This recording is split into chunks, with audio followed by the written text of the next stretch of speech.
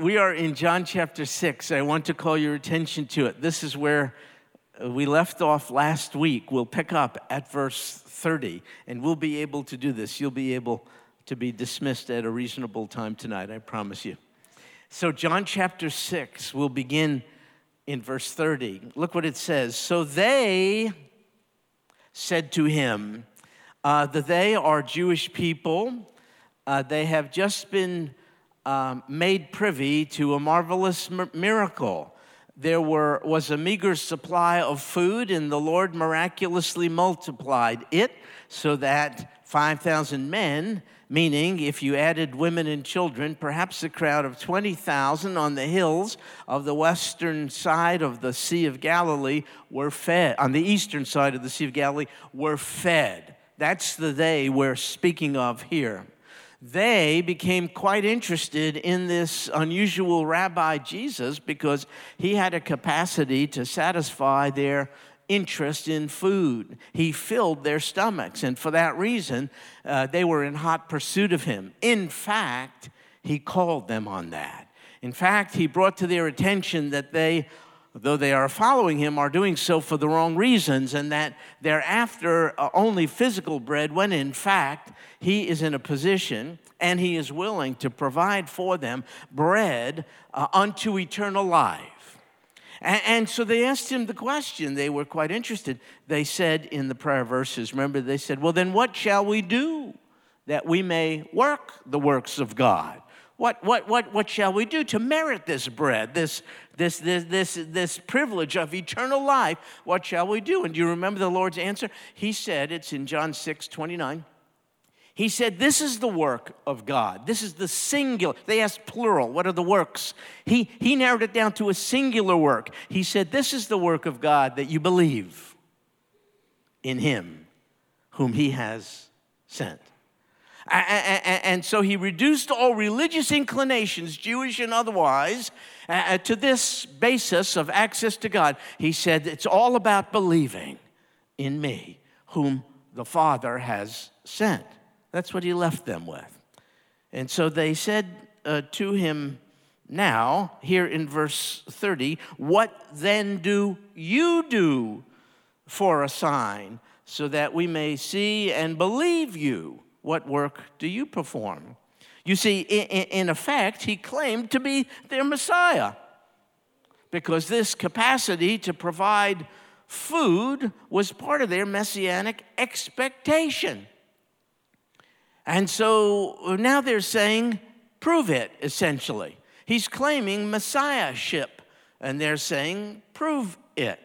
Remember, these are the very folks who were the recipients of the miraculous supply of food that the Lord just provided them with. Nonetheless, they essentially say, substantiate your claims. Why should we be confident about you? Why should we put our trust in you? Prove it. Demonstrate something to us so that we could believe. Now, at the time of this discussion, they're not on the hillside, which today would be the Golan Heights. They're in a place called Capernaum, Kfar Nahum. That's where they are at this point, just to give you an idea. And so this is what they say. Do you think if the Lord here, in response to their demand, do you think if he manifested more evidence of his messiahship, do you think they would automatically believe? I mean, you hear the expression, seeing is believing, but that seems not to be the case here. I agree with you. I don't think they had a head problem. I think they, like we, had a heart problem. No, it wasn't more evidence that they needed. Their problem was much deeper than that. It was a hardness of heart. It was a blindness. It was an inability to submit to anyone else's lordship. And boy, you'd have to humble yourself. Remember, these are religious Jewish people who are being told all of their, we call them mitzvot, all of their good deeds, they're good, but they're inadequate in terms of winning God's favor and access into heaven. You can do nothing, is what the Lord is saying, except Believe in what I've done for you. This would mean they'd have to humble themselves. You see what I mean? So they're making it look like he has provided insufficient evidence of his messiahship, but that's not it at all. They have deeply hardened and closed hearts, which leads me to the question, how does anyone, forget about them, how has anyone in here gotten saved? Because these Jewish people are no different than us. I mean, they're just an example of human nature. There's some prideful thing in us that keeps us from submitting to the evidence of Jesus, the Messiah. We don't want to do that. And so, how does anyone get saved? Our hearts being as closed and dead spiritually as they are? Well, the answer will become apparent in just a second. For now, I just want you to try to take in, as I am, the intense spiritual blindness that engulfed these people, even though they were there smack dab in the presence of the miracle worker, Jesus. Well, they go on in verse 31. They say, our fathers ate the manna in the wilderness, as it is written, he gave them bread out of heaven to eat. Now, the mention of manna brings us back to the Exodus journey of the Jewish people when they were liberated from bondage after 400 plus years in Egypt. God provided them with a food they'd not seen before called manna. And essentially, here's what they're saying to Jesus. They're saying, you, Rabbi, indeed provided us with food, but what Moses provided in the wilderness far exceeded what you've done. You indeed fed thousands of us, but Moses fed our entire nation. You fed us one meal, but he fed us for 40 years. That's essentially what they're saying. It's insulting, isn't it? Can you see how patient the Lord is, even with obnoxious and insulting people? And so they imply this: if you, Jesus, are the Messiah, then you ought to outdo Moses. That's what they're saying. And so Jesus said to them in verse 32, truly, truly, meaning listen up. Amen, amen is what he's saying there. This is important, he said. I say to you, it is not Moses who has given you the bread out of heaven, but it's my Father. So he corrects their first error. They were giving Moses way too much credit. Today we call him Moshe Rabbeinu. Moses, the highest rabbi. He received the law on Mount Sinai, and therefore he's considered today to be the big gun rabbi. So Jewish people then and down to this very day accorded or gave Moses way too much attention. And so here they're attributing the manna in the wilderness to Moses, and Rabbi Jesus corrects their first error. It had nothing to do with Moses. He's just a vehicle. He's just a vessel. My Father provided you with food in the wilderness. And then he addresses a second error in their thinking. God, through Moses, provided you with physical bread, which lasted for a while. But God, through me, says the Lord Jesus, is willing to provide, as the text says, the true bread out of heaven, which endures forever. The bread God the Father provided through Moses could sustain their life, but it could not impart life. But Jesus said, I'm the true bread. I can impart eternal life to you. That's essentially what he says. For, verse 33, the bread of God is that which comes down out of heaven. Jesus is this bread of God. He comes down out of heaven and gives life to the world. This is very true of the Lord, isn't it? The kind of bread you and I need, way beyond that physical bread which satisfies and fills our stomachs, the kind of bread which enables us to live on eternally, that's an out-of-this-world kind of bread. You cannot find it here. And therefore, the bread of life, it's Jesus, came to us. He came down. He condescended. This is a reference to his incarnation. Jesus, the pre-existent deity, he had no beginning nor any end. He always was and will be. He who was came down because we couldn't extend ourselves to where he is in order to obtain this bread of life. And so Jesus, the bread of life, came down. What God the Father did through Moses is just an indication of his beneficent willingness to provide us with bread suitable for eternal life. And Jesus said, I am that bread. I came down in order to suffer and die for you, that you might live forever. What an offer, isn't it? What a gift. And so how do they respond? Verse 34, they said to him, Lord, always give us this bread. Meaning they didn't get it. They missed it entirely, didn't they? They were thinking about a continuous supply of the kind of bread that would satisfy their physical hunger. That's it. And so they seemed not to hunger at all for the kind of bread Jesus is and was willing to become for them. They were flat out, they were not spiritually hungry. You have to be hungry, don't you, in order to be ready for the bread of life. How do you get, what does that hunger look like? Maybe you can relate to this. Sometimes it's a sense of emptiness. Maybe that characterizes you even as we sit here tonight. I mean, you sense that something is just missing. I remember years ago in the military counseling with a lady who had everything going for her, and yet she said, yes, I should be the most satisfied and happiest person on earth, but I feel that something is missing. That's a spiritual hunger. Or it may take the form of a kind of a sense of purposelessness. You don't know what you're here for. That's a spiritual matter. You're just floating around. You get up, you go to bed, you work, boom, day in, day out. But you don't have a sense of purpose. Or sometimes spiritual hunger takes the form of a sense of loneliness.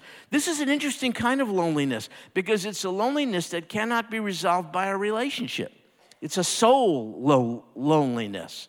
So you could even be in a relationship and be experiencing this kind of loneliness. You just don't feel connected to anyone. You surely don't feel loved. You feel out of it, even when in a group of people like this. Loneliness. Sometimes this kind of spiritual hunger that is necessary to precede consuming the bread of life is a sense of hopelessness, meaning you feel absolutely unprepared for your future. You don't know what the future holds. In fact, you fear it. You don't know what awaits you tomorrow, and it really bothers you. In fact, if you're honest, you would say, I'm not in any wise ready for my death. I'm not ready to die even. I don't have questions pertaining to death and dying answered. They're not resolved. I'm hopeless. Sometimes the kind of spiritual hunger which must necessarily precede taking in Jesus is a sense of fear. Something in you has persuaded you you're on the outs with God. You don't need some preacher to tell you that. You just know it's not right with you and he. You know somehow you're living in his world, but not rightly. And something in you has persuaded you one day you will give an account to him. And you know you don't have any defense. So you're fearful about all that. These are some of the diverse forms of spiritual hunger. Perhaps I've described you in some measure tonight. If you sense them, you're uncomfortable, but you might be in a good position because nobody comes to the table who isn't hungry. Jesus said, I am the bread of life. That's what he said. Look in verse 35. I am the bread of life. 7 times in this Gospel of John, the Lord makes I am statements. Here is the first. I am the bread of, you know what he means? I am the bread who provides life. And if you're feeling a kind of spiritual deadness, it really can't be resolved until you're motivated enough to sup at the right table, and you don't come until you're spiritually hungry. I wonder if the God who you maybe have contempt for is really a God who loves you because he's not allowing you to be satisfied. Therefore, you're dissatisfied. You're lonely, you're empty, you feel hopeless, purposeless, and fearful. I wonder if a loving God is actually allowing you that experience so as to conjure up a kind of spiritual hunger so you can take up the great I am at his word. He said, I am the bread who gives life. Physical bread sustains life. Eat up. But Jesus is the bread who provides life. And he said, he who comes to me will not hunger, and he who believes will never thirst. There are those words, come, and then believe, he says. To come to Jesus, don't make it complicated, is to believe in Jesus. To believe in Jesus, don't make it complicated, is to come to Jesus. Come to Jesus. That implies movement. Believe in Jesus. That implies trust.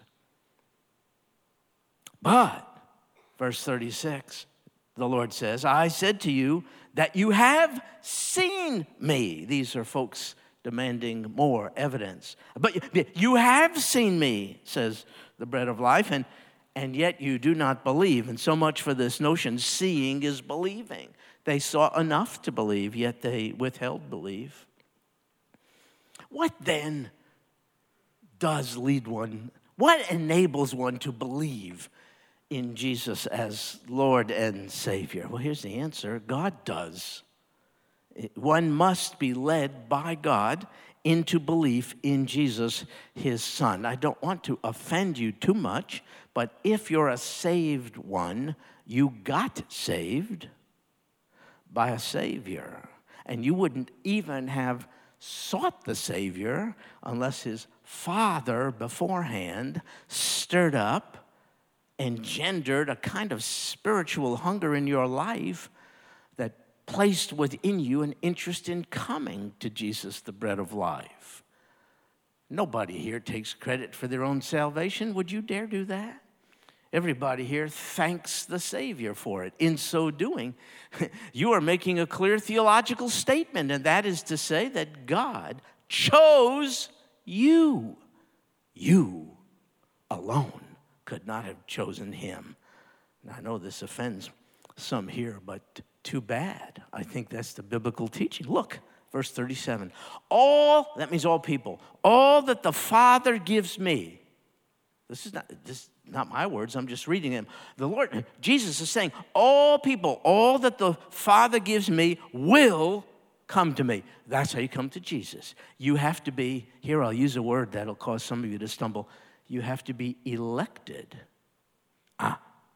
for salvation by God the Father in order for you to come to Jesus, his Son. And the one who comes to me, I will certainly not cast out. Now, why does the Lord say that now in verse 37? Well, the implication is Jesus as Savior is failing miserably because people are refusing his salvation. He's not seeing the numbers, Jonathan, you did. He's seeing a rejection. Some might say Jesus is a failed Savior. And he's making the point here. The obstinacy, the unbelief and hard-heartedness of man can never interfere with the plans and purposes of the almighty sovereign God. The Lord Jesus says, my Father will bring to me those who will be saved. There will be a harvest. I am not a failed Savior at all. And I would like you to notice in verse 37 something I find interesting, maybe you will.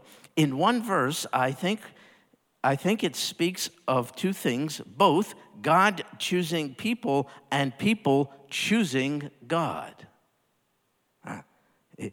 It speaks, in other words, both of divine election and human free will in one verse. Look. Here's divine election. All that the Father gives me will come to me. That's divine election. But here is human free will. Same verse. And the one who comes to me, I will certainly not cast out. So what you have in one verse is this notion of the Father electing to give some men and women to the Savior. But these men and women must come of their own free will. Now, what a bunch of gobbledygook I just shared with you. How can both of these be true? Which is it? Did God save you? Did he choose? Here's the question. Did God choose you, or did you choose God? I'm bringing this up because that question is dividing our churches. Did you know that to this very day? There are different camps. Sometimes they're called Calvinism versus Arminianism. In the Calvinistic camp, in answer to the question, they would say, God chose us. The Arminian camp would say, no, you choose God. And so the way we're resolving the difficulty is dividing. Southern Baptist churches, did you know this, are dividing, even as we sit here comfortably tonight, are dividing over this issue. So too are seminaries and so on and so forth.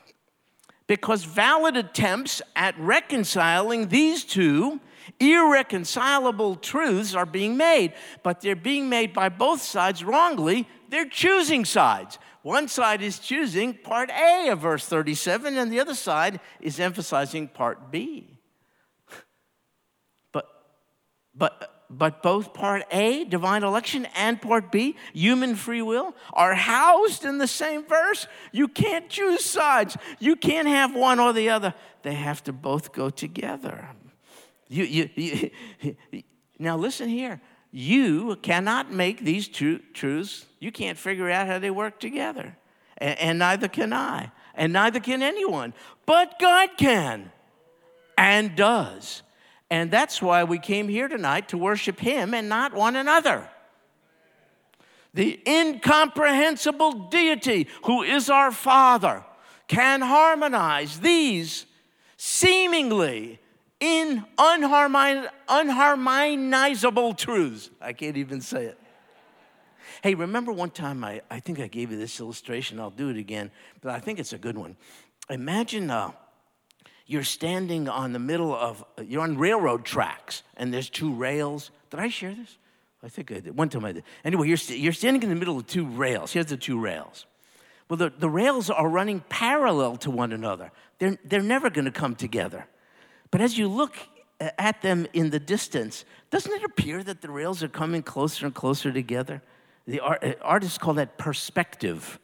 Yeah, as the lines go way out there, the rails way out there, as far as your eye could see, it looks like they're beginning to get closer and closer together. I love that illustration. Imagine one rail. This is God has his elect who are going to be saved. He chose those to be saved.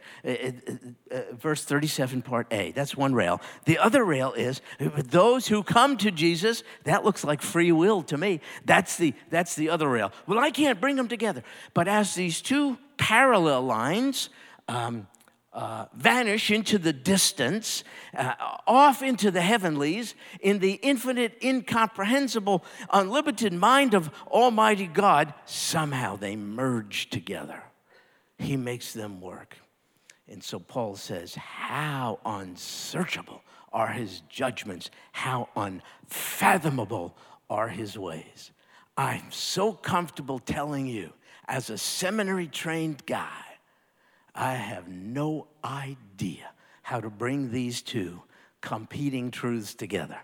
I'm perfect. Now, the last time I said this, a guy sent an email berating me for having the audacity to stand up in front of you, and yet I can't even provide answers to questions such as this.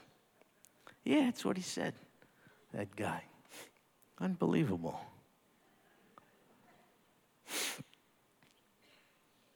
A God fully comprehended is no God at all. I can't figure you out, let alone God. It is no shame to say, oh, how unsearchable are your judgments, how unfathomable are your ways. What's the answer then to the question, did you choose God or did he choose you? The answer is yes. That's the answer. And I refuse to be put in one or the other of those camps. I don't want to be divided from others saved by the sovereignty of God and whose hearts somehow were moved to respond to the Savior's invitation, just like me. I don't want to be separated from those on the basis of a prideful unwillingness to admit we can't figure out how both of these truths work together, but they do. So these two truths, God elects those who will be saved, and those who will be saved must choose to accept the Savior. These two apparently conflicting truths, they mean two things. Listen, one, first, if you are saved, you have no one to thank but God. He did it. If you are saved, you should sit back and you should just bask in the sheer and utter joy and beneficence of the Savior. He saved you. Why? You were dead in your transgressions. You did not seek him. He sought you. The first part of verse 37 tells me that. Now, I don't have deep theological understanding, but I don't want that to rob me of the reality of the fact that being saved means God chose to save me. That's the first thing. If you're saved, you have no one to thank but God. But here's the second thing. If you are not saved, you have no one to blame but yourself.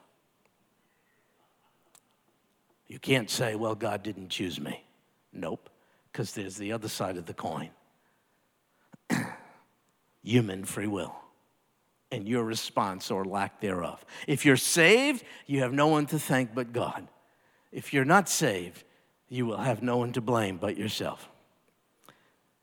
The saved person will one day joyfully exclaim, I am in heaven because of God. And the lost person will one day shriek in terror, I am in hell because of me. Don't let these deep theological truths rob you of those obvious conclusions. If you are saved, you have no one to thank but God. If you are not saved, you have no one to blame but yourself. You cannot be saved without God working in you. I know that. But if you sense him working in you, you must respond. Hey, could I ask you a question? Do you sense him working in you tonight? Private question. Are you one of the spiritually hungry people I described? Is that you? Could it be that that's God stirring you up? Making you aware of your apartness from him? Here our French speakers are here. Tell me if I get this right. Your anomie, is that a word? Anomie, like moorlessness. Is that close? A French existentialist came up with the word, so I'm stealing it. But anomie, moorlessness. Do you have this sense of being here but not belonging? I don't mean to the church. I mean to life. Do you have this sense of soulish disconnect? I mean, you smile. How you doing? Someone says, hey, I'm doing fine. You're not fine. Do you feel empty? You can't attribute it to anything circumstantial. Look, we all feel hurt when a loved one passes, when you lose a job, when you get a cancer diagnosis. But I'm not talking about that. Have you ruled out all of those things, and yet you're still left with a sense of disconnect, emptiness, purposelessness, identity crisis? And this resounding notion that there is the great beyond, but you don't have a clue what his name is, what he wants, how you get to him, what he expects of you. If that's you, do you mind me suggesting, I wonder if that's sovereign God doing that in you, stirring you up, enhancing the hunger, so that you might be more willing to come to the table of salvation and sup. Jesus said, I am the bread. I am the bread of life. You know, being an American and growing up here in the United States, I heard of Jesus early on. I saw churches and saw people wearing crosses. I knew of Billy Graham and all the rest. Even in my closed Jewish community, I knew about all these things. Didn't matter to me. But then, I don't know, there just came a time years later when I was 23 years old and I felt hungry, empty, lonely, disconnected. And though I believed in the existence of God, that's as far as it went. No connection whatsoever. It was a fearful enterprise I was sensing, even to think about being in the presence of God. I was hungry. And at the point of hunger, the Lord introduced into my life a person just like us. And he told me about Jesus. In so many words, he told me about Jesus. These are the words I use to tell people about Jesus today. His were like it. I reduced mine to 40. It was something like, hey, wait just a second. Hey, Benson, are you here? Benson, what are you doing over there? You're supposed to be. Hey, Benson, come here for a second. Folks, it's dangerous when you come to church because I call on you. Hey, Benson, I'm glad you're here. So I apologize later, but last week we were just talking, and Benson is a good guy. And he believes that God saves people, but he also believes that we have the privilege and the responsibility of telling people about the Savior. And that guy does. So he was telling me about a situation where that happened. Do you mind sharing that with the group? No, that's all right. There you go. Go ahead. I work downtown, and on Wednesdays from 11 to 1 or so, in front of the City Hall, there is what they call a farmer's market. It's actually a number of booths there. They sell food, a wide variety of different ethnic foods and from all over the world. And so I like to go down there and see what they've got. And one booth struck me because the sign behind it said, sinful. I thought, well, what is this? So I go over, and it's the Sinful Bakery. They sell very good cookies and sweets and all kinds of bakery items. And so I thought, this is an opportunity. This is an opportunity. I said, so I walked up, I introduced myself, and there was nobody else there, the young man selling the stuff. And I said, we're all sinful. I said, but I'm a sinner saved by grace. I said, the greatest thing that ever happened to me? So it was when I realized that God would save, would forgive my sins. God sent his son to die on the cross in my place, atonement for my sin and for your sin.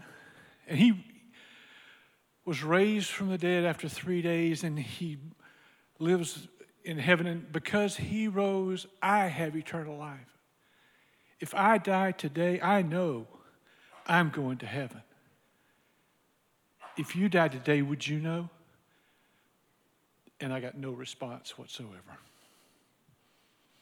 I asked him if, I said, would you like to talk about it? Is there any questions? No response.